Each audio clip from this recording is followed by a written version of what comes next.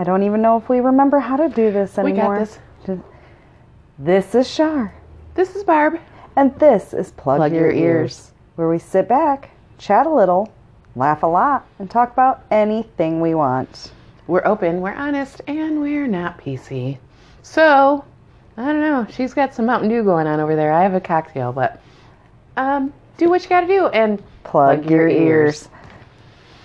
So, I think you're going to go first this week, right? Because yours is kind of short. Excuse me. This week we decided we're going to do hometown fiascos. I'm not really sure what the hometown murders. Michigan murder, whatever. I don't know. Well, I went with hometown. Yes, hometown. Because I am from the little, it's not a village, it's a city. But it does have a lot of big crime stories there. There's a new one that I didn't even touch that we'll have to touch on another time that's just now happening. I don't know, did you hear about that one? Yes, you know that house is up for sale? Oh, nice. Yes. So, yeah, we'll have to touch on I thought about doing that one, but it's not completed. And it's... Right.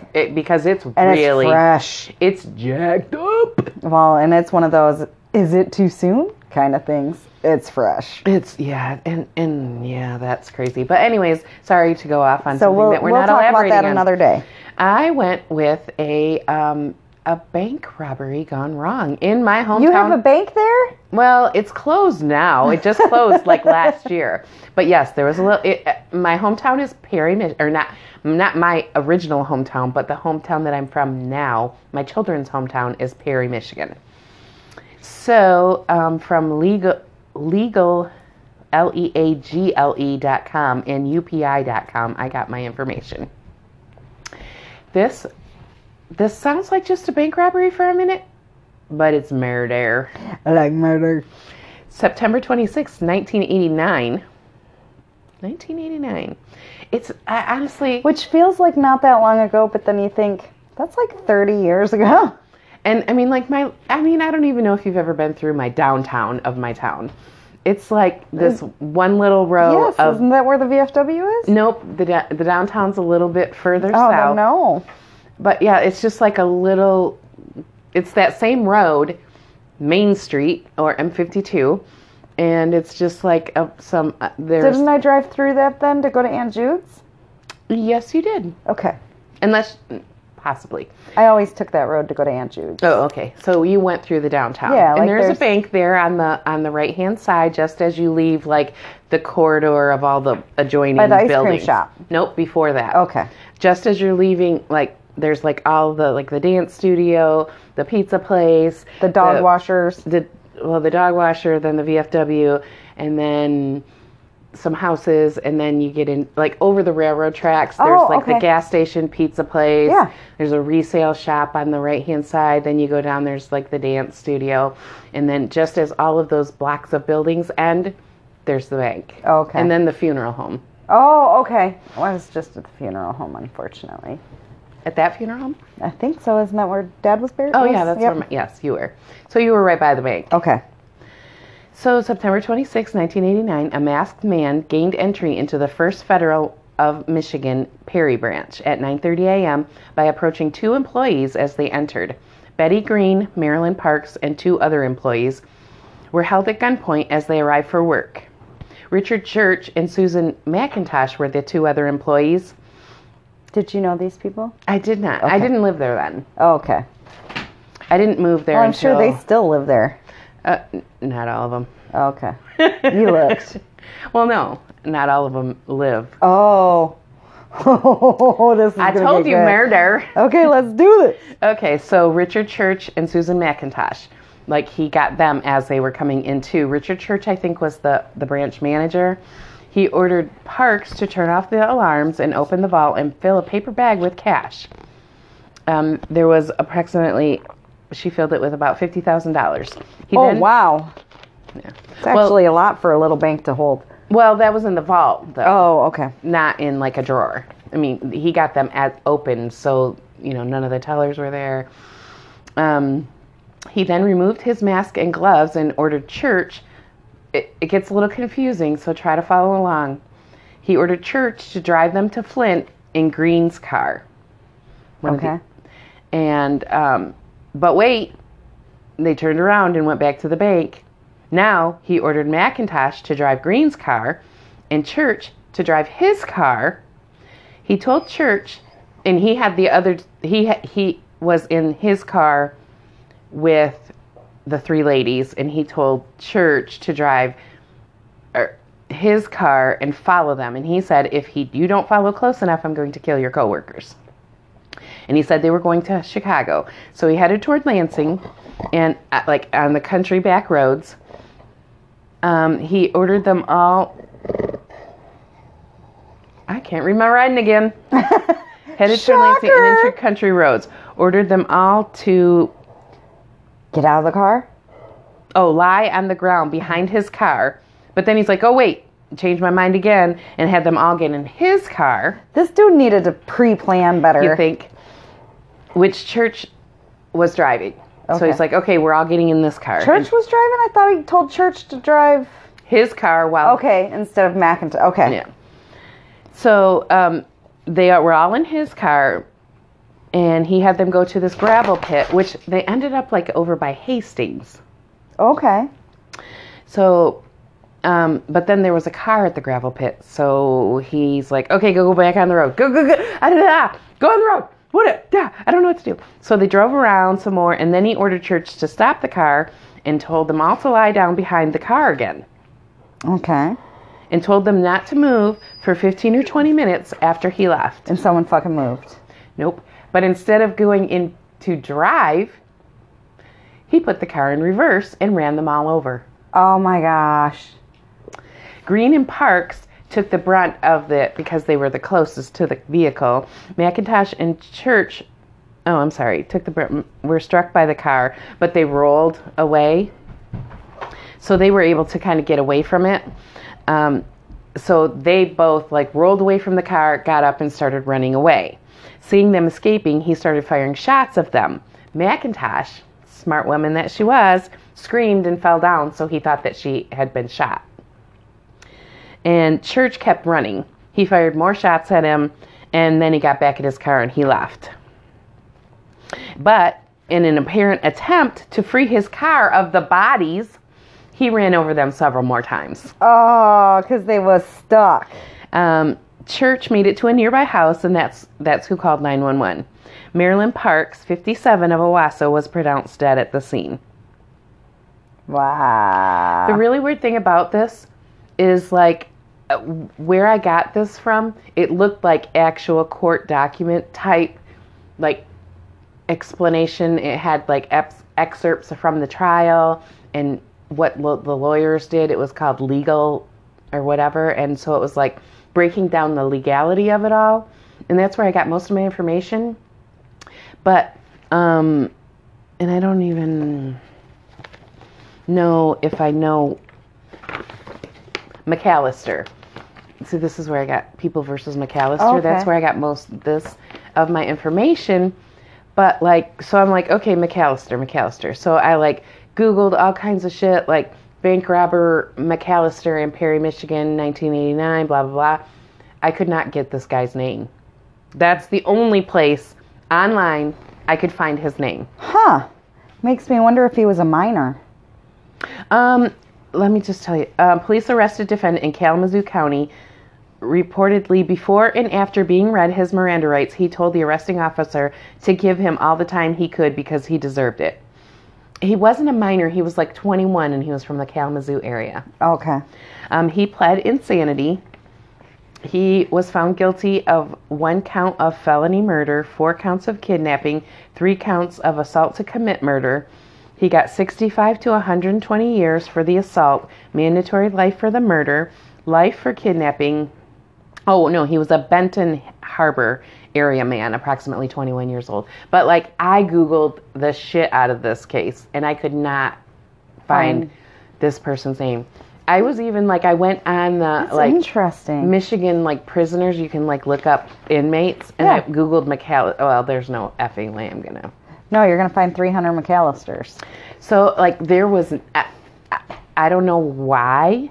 I want to do a little bit more research, but, I don't even know where to go. I Googled his name in, You're going to have to go to Westlaw. What's that?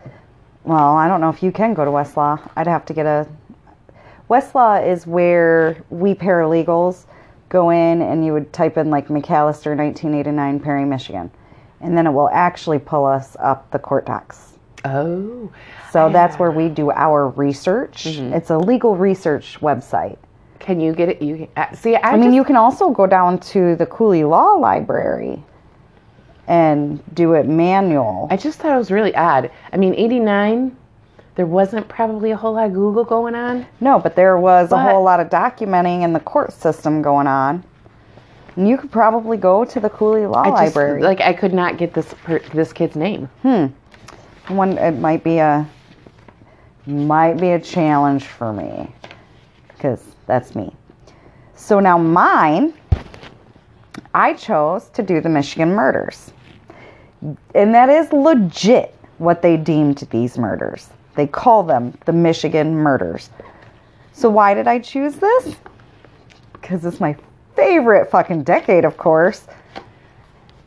Not really, but it's close enough. So we all know I'm obsessed with the 50s. I love the clothing. I have my cat-eye glasses on right now. House styles, architecture. Even the house I own was built in the 1950s. And I love the architecture because it was from the 50s. Now,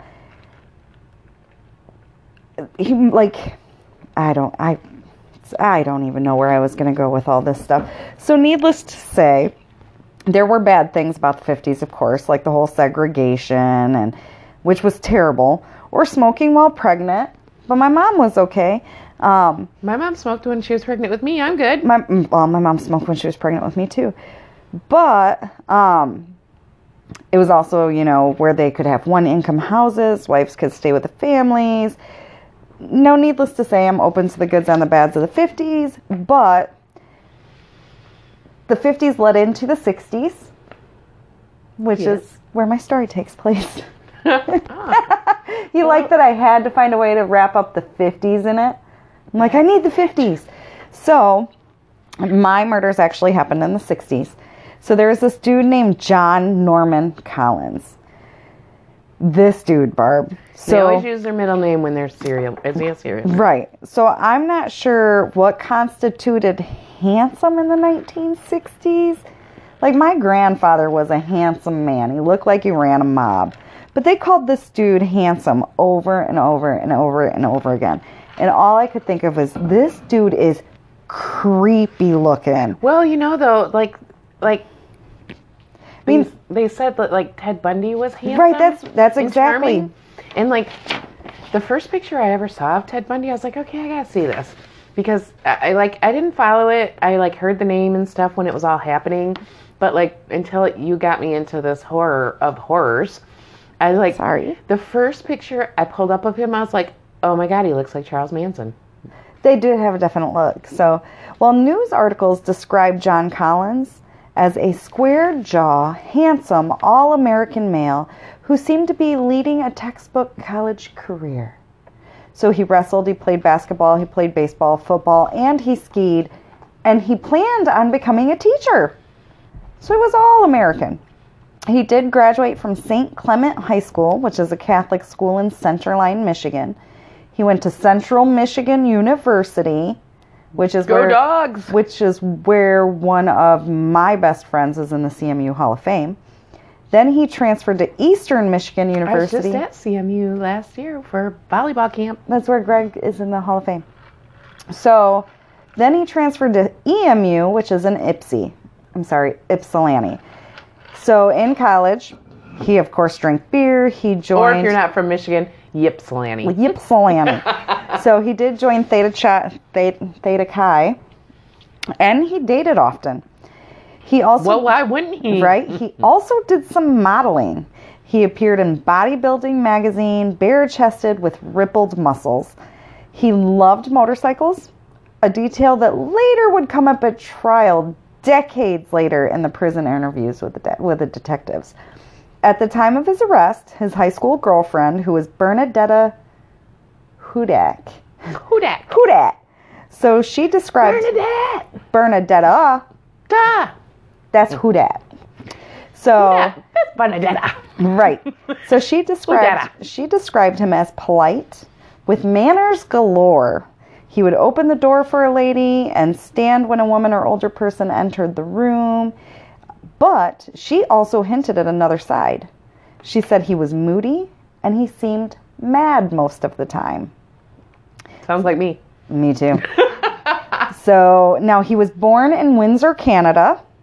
He was which is literally like a hop, skip, and a bridge from Detroit, Michigan. Okay, so can I just interrupt for uno momento, por favor? That we just met an angry Canadian and that's not normal? Yeah, that is so not normal. But no, when we finish the history of this, can we take a little break? Mm-hmm. So he was born in Windsor, Canada. He was the youngest of 3 children with an older brother and an older sister. Oh, that's my little brother. They were Jerry and Gail. Wait, what's his name? Jerry, Gail? Jerry and Gail. No, I mean, what's his name? John Norman Collins. So, his parents did end up splitting up. They were Richard and Loretta, although why they split up was unclear. Couldn't find anything on that.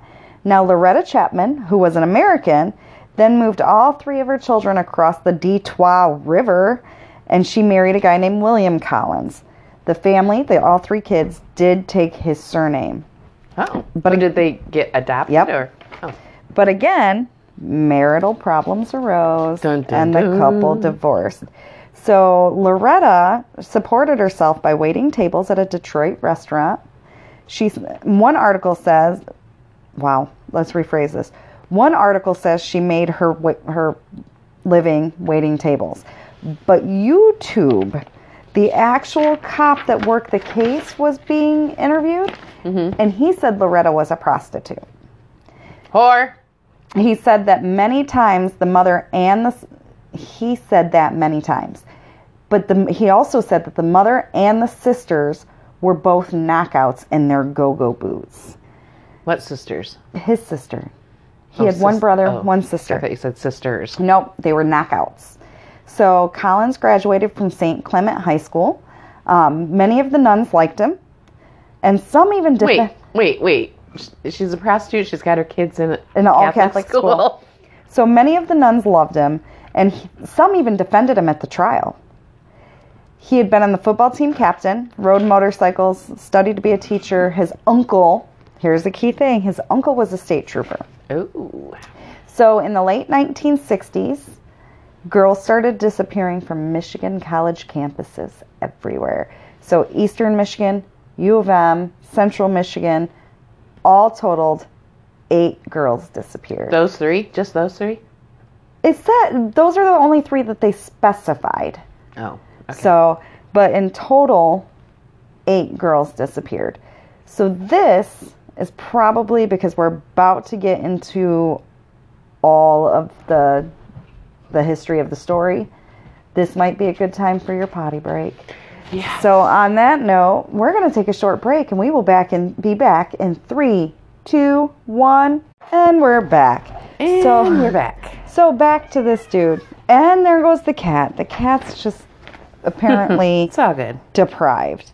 So the first murder was in July of 1967. It was a girl. Hey, I was a month old. Aw. It was a girl named Mary Fledger. She was at Eastern Michigan University. She was catcalled by a young guy in a car and wanted her to go for a walk with him. So her neighbor was watching this interaction, and Mary walked away from the car.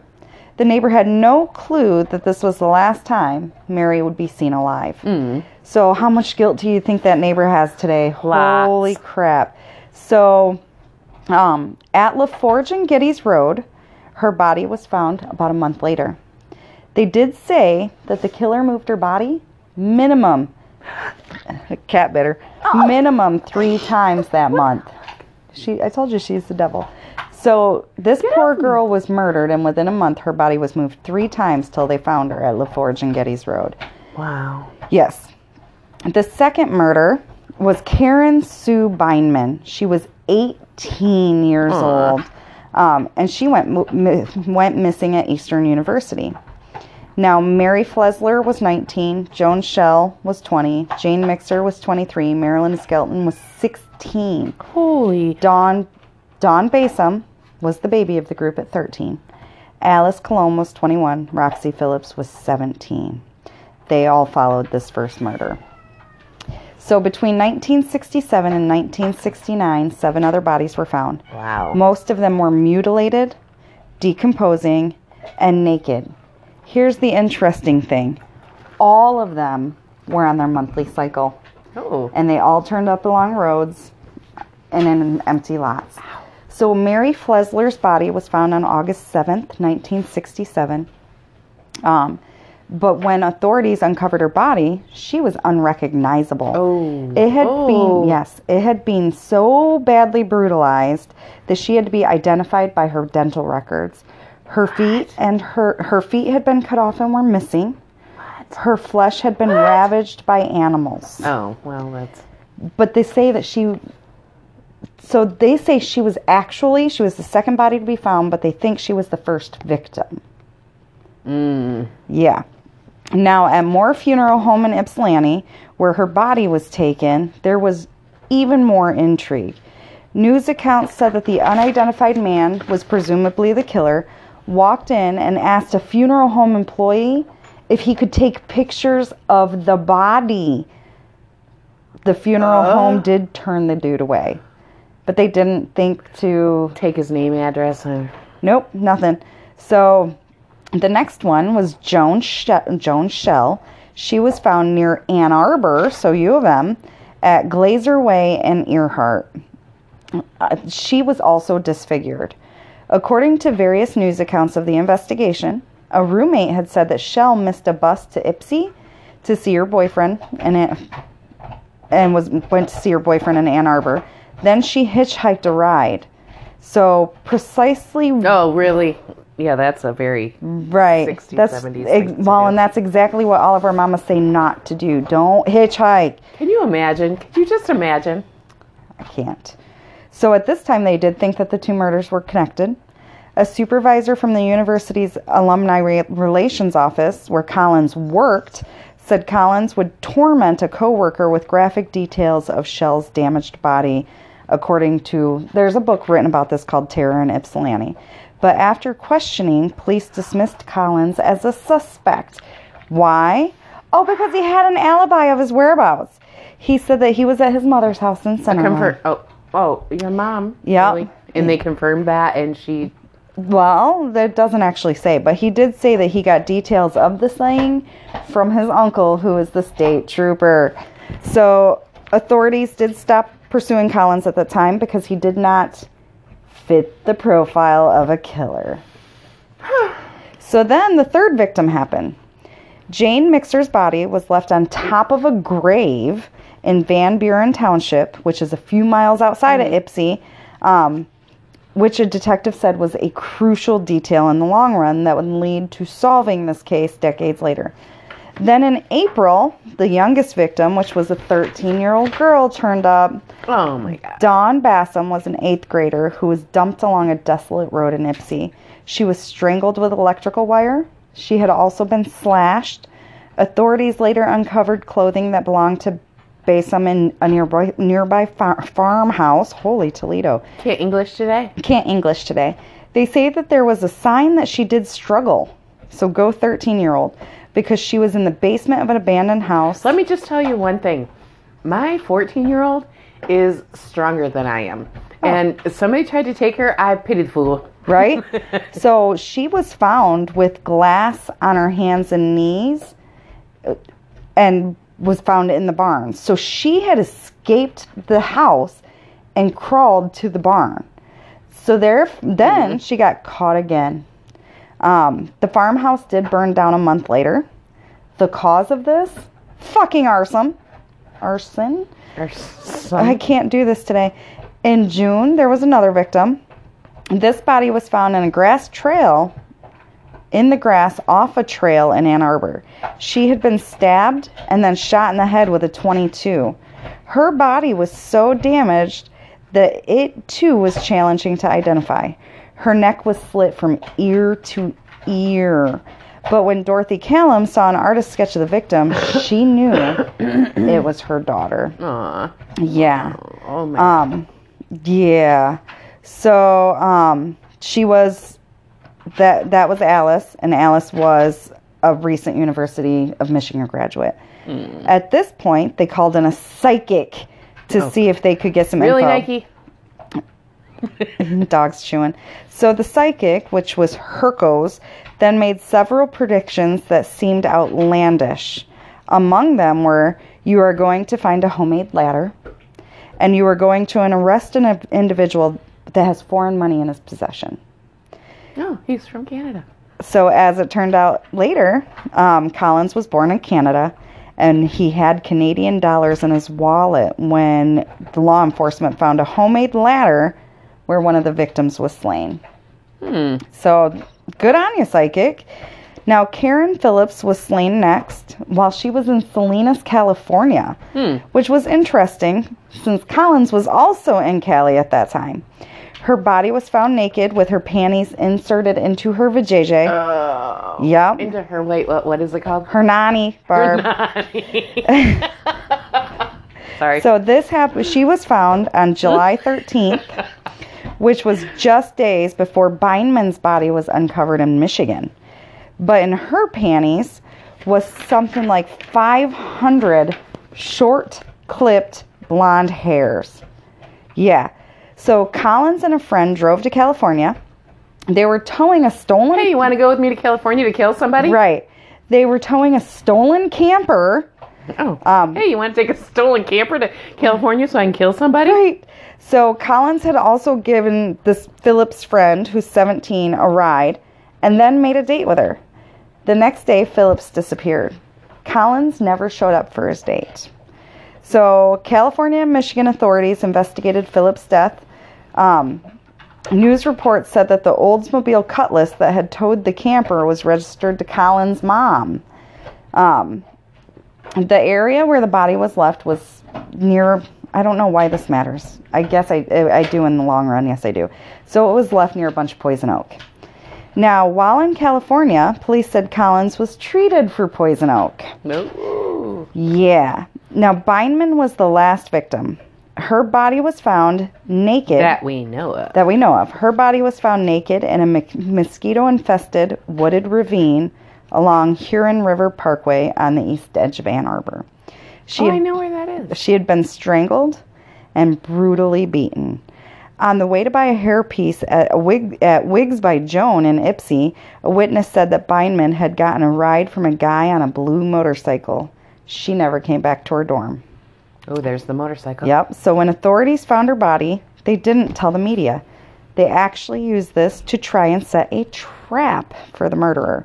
So deputies replaced Beinman's body in the ravine with a JCPenney mannequin. My kid works at JCPenney. And they waited, expecting this killer to return and move the body because he'd been moving the bodies previously, right? But they messed up the snare. A man got close and then ran from the area. Deputies failed to catch him. Bummer. So some of this... Well, I mean, on top of that, if he picked up a mannequin as opposed to a dead body... Well, they just wanted him to get close to the area. They were going to surround it and get him. Well, why didn't they surround it? Well, because they were still setting it up. They didn't expect him that early, Barb. He came too soon to the party. Well, you know what? They should be able to run. Have you ever seen some of the Michigan cops? I know. I mean, Michigan cops are chubby, let's be honest. So, some of the slayings were so gruesome that to shield the victims and their family and the public from the indignity and horror, police withheld a bunch of crime scene details. Police say that in every body, there was something shoved into the girl's vajayjay. Marilyn Skelton had 3 branches in hers, and she was only 16. Yeah. There was a $40,000 in rewards, which, just because Google Brooks not here, I Googled, and that would be $283,000 in today's per dollartimes.com. So, boom, did Google Brooks' job. So, suck it, Google Brook. Yeah. So, after a 2-year-long investigation, authorities could only prove that Collins killed one woman. the last victim, 18-year-old Karen Sue Bindman. Now, a trooper for 14 years, his name was Leek. He went on vacation with his family to Wisconsin. He left the family dog, a German Shepherd, and gave Collins a key so he could feed it.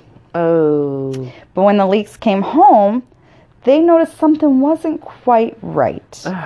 So The dog. on July 31st, 1969, the Michigan State Police Director made a huge announcement.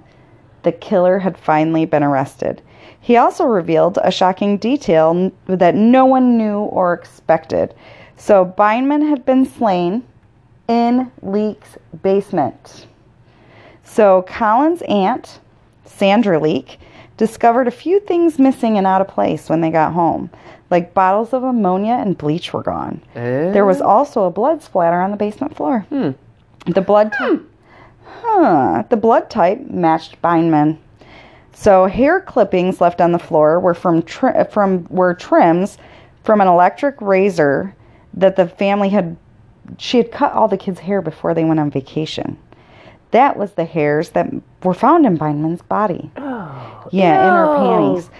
Now, at Collins' trial, a neighbor testified that she saw a young man who had been feeding the dog leave the residence with a box of soap and ride off on a motorcycle. Dun, dun, dun. So Sandra Leek testified that scuff marks were left on her kitchen floor near the stove and refrigerator.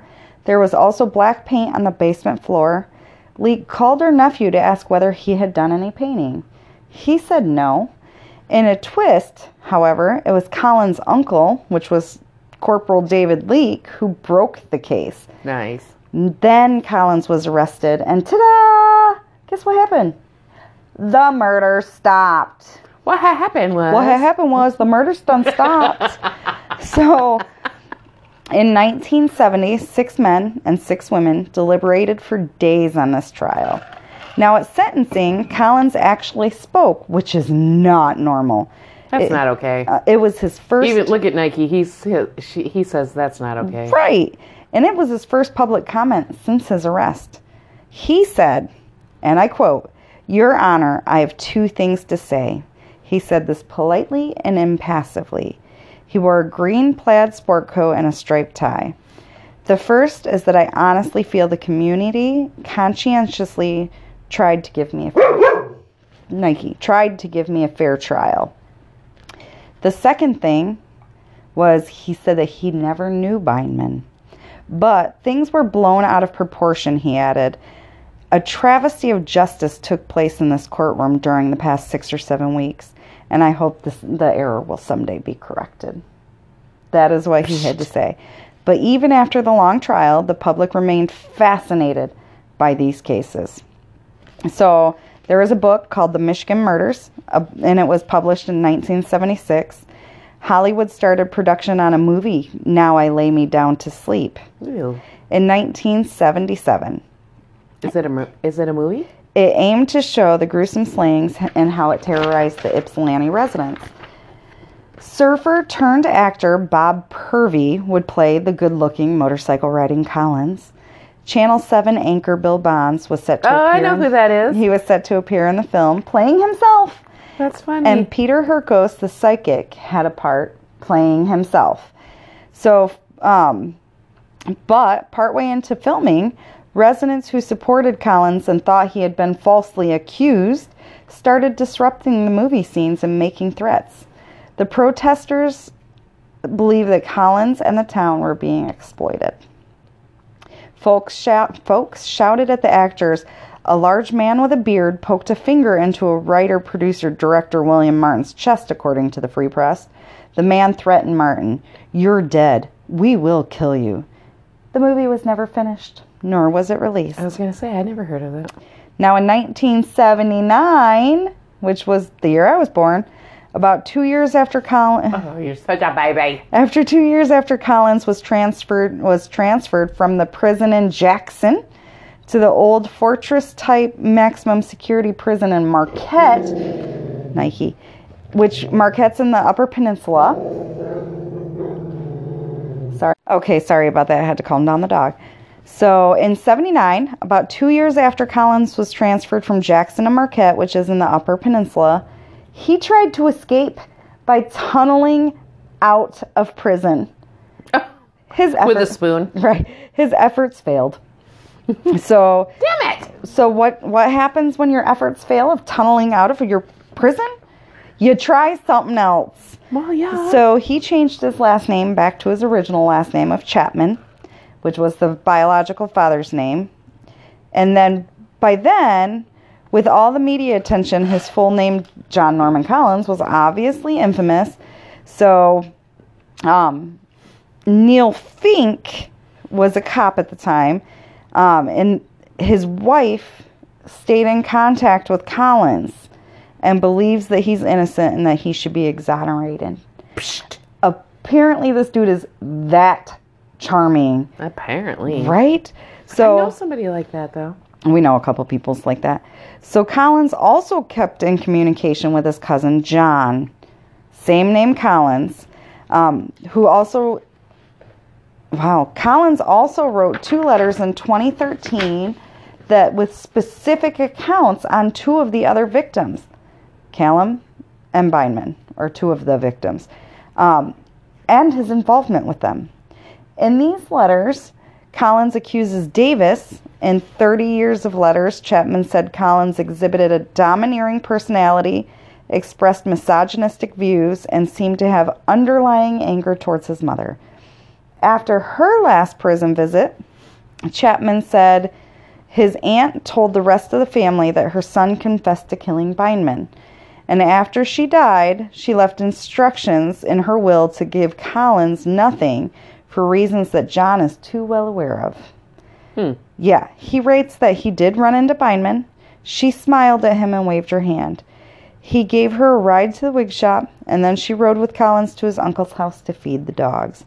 But the dog Prince had a not-so-friendly streak, and Collins warned Bindman that he would bite her, so she needed to stay back. So he bit her to death. Well, after they chatted for a while... Nope, I'm not buying. After they chatted for a while, they started making out. Collins wrote that he got her shorts off, but went no further, and he did not have intercourse with her. She told him she had a boyfriend in Centerline. He said, we fooled around a little more, and I ejaculated on her panties. She wasn't upset with me, and we got dressed. And then what? That's what the letter said. Then he said Davis showed up in a car.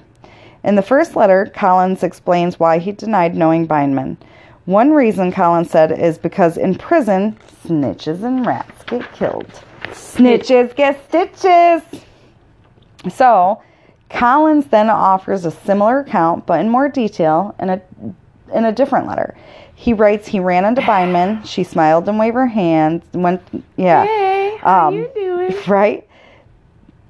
Wow, I repeated myself. Okay, so he introduced Bindman and Davis, and he offered Bindman the option of riding home on his bike with him or going in the car with Davis. He says she chose the car. Then Collins writes that he went to a bike shop to pay a bill and returned to his apartment, got a burger, and writes that's where it gets a little bit foggy. After 10 p.m., he claims an upset-looking Davis said he needed to talk. Davis said, and I quote, he told me something happened at my uncle's house that I needed to see. I asked him what was wrong, and he just said something like, come and see. He wrote this, and he figured that Davis just made a mess at his uncle's house. And then at his uncle's house, they went downstairs, and Davis pointed to the laundry room. When I turned on the light and looked around, I saw a naked woman, Collins writes. I looked at her for a moment. I walked over to see if he was playing a joke on me, and he had a dummy there to scare me. He had been known to play those kinds of pranks on each other in the fraternity. But it wasn't a prank. It was Bindman. Collins says he vomited into the laundry tub. He cleaned the sink and washed his face. Davis, again, quote, told me that he tried to make a move on her and she resisted, Collins writes. He said that he kept trying and she said she was going to call the police and he snapped and choked her. He told me that he tried to get her into his car, but he could not because of the dog barking in the driveway. Ooh. Collins writes that he knew he couldn't... Stupid dogs. Right. Collins writes that he knew he couldn't Not leave you, her Nike. in the uncle's basement. He was a state trooper, for God's sake. Instead, they put the body in the trunk, rolled it into a ravine, and returned to the house to clean up. But Collins said Davis did something that would lead right back to me. Davis put the panties, from which Collins accounts had his DNA on them, inside Bindman's body. In the Why? October 27th letter, there was more. Collins writes that Davis had a twin brother with a car fitting the description of the vehicle a witness saw giving another victim, Joan Schell, a ride.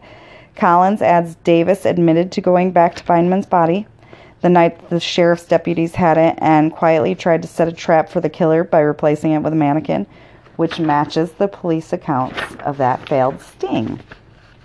Collins also says that he met Colomb at an Ann Arbor bar and made a date for Saturday morning to go for a motorcycle ride. They met at 11 or 11:30 in front of the U of M student union. They chatted and went to Burger King for a bite to eat. Next, they went to a pretty spot that was on the outskirts of campus, which led to sex.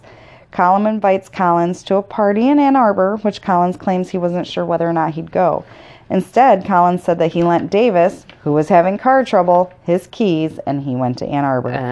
When Davis returned home, he told Collins he went to a party and had an accident in his car. He spilled a drink on the seat. He reached for something to clean it up, grabbed a cloth, which happened to be wrapped around a .22 caliber pistol, Dun, dun, which dun. they said that they had been shooting the day before.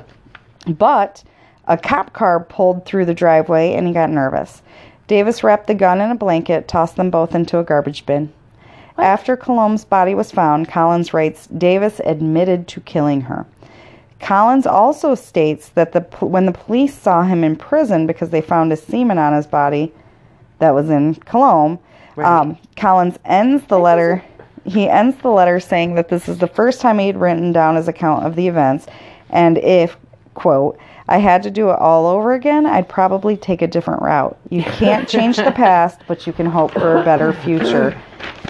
Now, interesting note, though, they supposedly solved Jane Mixer's murder in 2005 with DNA, but it was not Collins' DNA. Ooh. It was Gary Lederman, who was in Jackson prison, but died in 2018. We're so close, Barb. We could have been talking to a murderer. So close. But this was also one of the first cases to use DNA to solve it. So let's talk about this guy. This guy? Right. This Gary Lederman. So Detective Schroeder decided to look at this case, and he is the one that had the DNA tested on Jane's pantyhose that she was strangled with. So as he was investigating this matter of multiple murders, Jane's played out differently. Authorities were able to get the DNA match because in 2001, Lederman had been arrested for forging prescriptions, which he pled guilty to, went to drug rehab, and as a requirement of his incarceration, he submitted to a DNA swab. Yep. As a result, his DNA was in a database that could be searched. So in addition to DNA, they had handwriting from a phone book in a Michigan dorm in which the presumed killer wrote Mixer, which was matched to Lederman, and his roommate in the late 60s testified that Lederman owned a .22 caliber gun. So a jury did convict Lederman of murdering Mixer, and he was sentenced to prison for life. What? So it all boils down to, do we believe that Lederman did all the other ones that John Kinda Norman Collins creepy. says? I mean, Yeah, but the everything dude, lined up with John Norman Collins. and like he had all those different accounts, and I mean that's always like sketchy. It's a little sketchy that everything was leading to John Norman Collins, but then they have the one DNA not be him. So there are books written about it. Like one of the books is called Terror in Ypsilanti, which I thoroughly believe I'm going to I'm gonna have to download read that. it. Yeah. So Wow. Yeah. That's a twist. I know, right? That's a good twist. That's like, oh, this dude definitely. Wait a minute. DNA? Like, and what made him finally write the letter saying this is what actually happened and it wasn't me? Why didn't you but dog how out many Davis in the times first place? Did he say this is what actually happened? Is what I mean? Like, how, creeper? I don't know. I always tend to be skeptical of the Everybody. I tend to be skeptical. Well, yeah. But like when they like, oh, this is what really happened. Oh no, wait, this is what really happened. Oh, I'm gonna write a new letter. This is what really happened. I mean, you can say whatever you want to say after the fact. It's just a matter of what truly happened. So, will we ever know? We will never know. Nope. So on that note, there is the mystery. I know, right? So on that note, you know what time it is, Barb? I know, and I'm struggling with this one today. Tell me something good. It's been a really bad week. I don't have my migraine anymore. Oh, that's good. I mean, that's a stroke. Honestly, if that's the best you got, babe. Yeah, it's kind of. I mean, we went out Saturday. Well, yeah, Saturday was so much. Like, 3 of my favorite people in the same room for the first time ever. And, I mean, not like my long time in the world favorite people, like people I haven't known that long, but, yep, my favorite people. And they were just all there. And it was all fun. Yeah, that was a good time. Yeah. So I'm going to have to go with Babe. Oh, wait. The best part, Shara and I were outside smoking.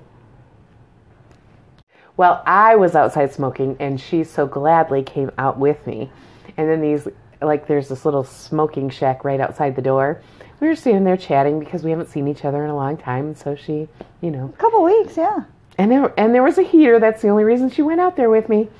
And we were standing there. These guys walked by, and they're like, "Excuse me, ladies." And Shara I don't remember what you said. Something about, wait a minute. Where are the ladies? Where are the ladies? And I was like, yeah, who are you calling ladies? They're like, oh, wait a minute. Excuse me, bitches. We're like, yeah, that's better. Instant. We're friends now. Excuse me, bitches. So, yeah, actually, I ended up leaving her out there. They were chatting, and I was like, okay, I'm going back. Yeah. Because she ended up chatting with them, and she wasn't even smoking. Yeah, we had fun. Yeah, I'm going to have to say my Tell Me Something Good was Vegas, baby. Yeah, I got to go home it was a short trip. No, you got to go to Vegas. It was a short trip. It was only 5 days, but I got to spend some really good time with my girls. Got to spend some time with my bosses, my attorneys, ghost towns, ate lots of good food, and it was warm. And I missed her. It was warm. I missed you. I missed you too, but it was something I needed. I needed to get out of this cold. I needed to get... See, now you can light your candle and think back for the moments. Yes, it was fun. And then I did not want to come back to this frozen tundra. It's not even that bad. Yeah, it was bad enough my car door broke. Yeah. So that was my Tell Me Something Good, was a little bit of warmth, a little bit of recuperation. Yeah, that's way better than my Tell You Something Good. I mean, we had fun Saturday, though. We really did. So on that note... you can... unplug your ears. Have a good one, guys.